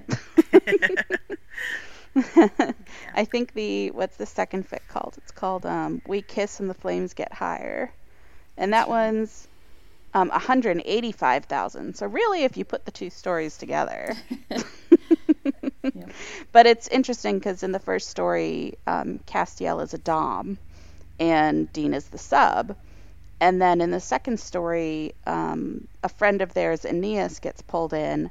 And Aeneas is also a dom, and Cass decides he wants to switch and sub for Aeneas and dom with Dean. Oh. So there's a lot of very interesting scenes with that, where sometimes Cass and Aeneas are both doming Dean at the same time, and sometimes Aeneas is doming both Cass and Dean at the same time. Sometimes they're off in pairs, or sometimes they're together, and it's kind of them all figuring out how that relationship works without jealousy being an issue, which of course jealousy is an issue, because why wouldn't it be? So but if you're a little open-minded and you don't mind a third person getting in on your Destiel love, it's actually a really cool fic. So yeah, excellent. I feel like that fic is probably a really good lead into talking about Fire and Ice by Castiel's Lost Wings. Yes. Oh yeah, that's a great one. Yeah, which is 189,000 words. And this one it's Firefighter Dean and Medic Castiel, and again they are kind of co-workers in that sphere. Really, they interact a lot. They are friends, and again, it's, you know, that trope that we love so much, where Dean decides he'll do pretty much anything if he gets to have sex with Cass, really. So it's the actual kind of smut scenes in this are amazing. It's another one of those things where it's like, probably aren't going to want to read this one on your lunch break. I think she said she made a point when she was writing this to say that she's trying to put smut in every chapter, so you know, it's there's a lot. There's a lot of smut. Yes. And there's a lot of different kinks in this. They are, you know, really well tagged for.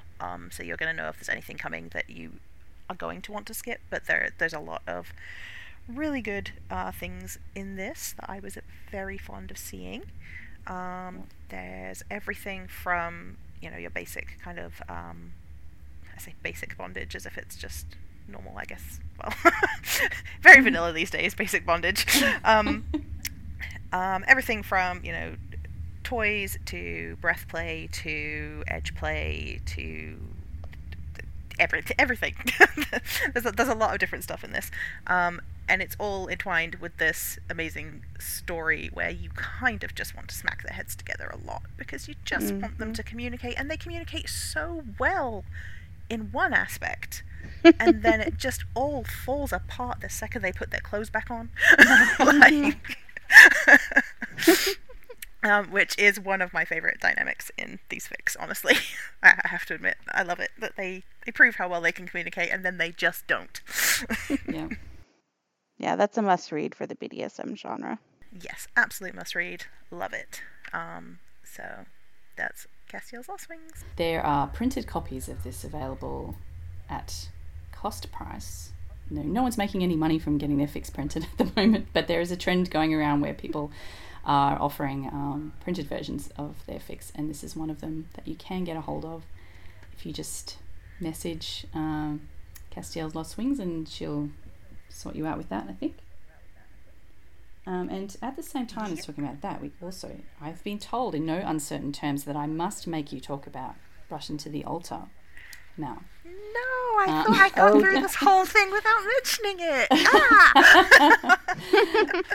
It's so we were good, doing though, so well. I was told that I had to hold you down and force you to talk about it. I've been biting my tongue this whole episode, and I kept thinking, am I allowed to mention it? Because, like, I know you guys don't like to talk about your fics, but I love that one. We've talked about it quite a few times before because it fits in, like, multiple genres, things we've talked about. Well, yeah, you've got Russian cast, you've got fake relationship, you've got BDSM. I mean, there's a lot. And then, like, yeah, there's a lot going on in that one. You got some awesome tropes. You've got Cass doing yoga. Yes, amazing. I love the yoga scenes. I guess I wanted to ask you, like, with Russian, did you set out at first to write a BDSM fic with Cass as being an author who writes this stuff, or did the BDSM stuff come in afterwards, kind of thing? As like, did it blindside you, or did you intend for that to be the case? No, it was very much planned from the beginning. Okay. That fic was three things coming together. It was me wanting to specifically write certain BDSM things which I just hadn't gotten to explore yet in other fics. It was somewhat personal experience when it came to immigration, various other things. Just like to say, my marriage is real. Just putting that out there. But there was a lot of kind of personal immigration stuff that I just kind of wanted to work through and get out of my head. And then there was also the entire thing was prompted by a post that I saw that was a kind of almost like a cute meet cute kind of thing, where an author had written something in the author's note of their story about who it was about. Now that scene did not end up making it into the story. Just because, for anybody who has read that, you'll know that the particular book that Cass is writing in that story has not yet been published by the time the story ends. Yeah. But it is published. It is published in the timestamp that's coming out this month. I should probably say that. I guess. Yes, a timestamp coming. Something I should point out. Yes, the timestamp that finally has not only the title of Cass's book, but a lot more details about Cass's book and various other events in their lives. So, exciting. Yes. Can I come out from under the cushions now? And we can... Okay. Unless you've got any questions about it, CB. Go on, put her on the spot again. Oh my gosh. Yeah, I feel like I got a lot of my questions out when I was probably commenting on the fic. One of the joys of knowing the author of a work in progress. It was a fun one to do. It was fun.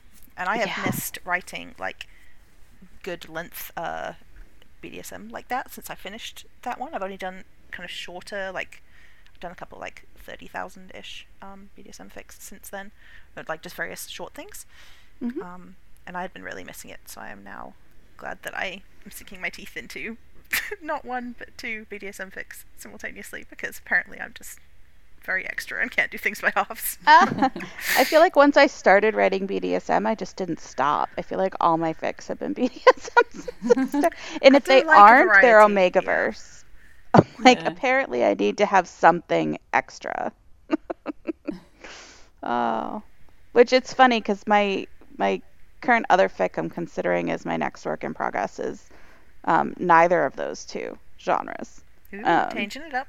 Okay. Oh, yeah. I mean, we'll see. We'll see. I've got like the first chapter written. I think Ellen's already read it for me once, but that was a Yeah, while ago. that was. I was It's been wondering how you were going with that one. Yeah. It's just sitting in the wings. I decided I couldn't touch it till Whiplash was done. So, Okay.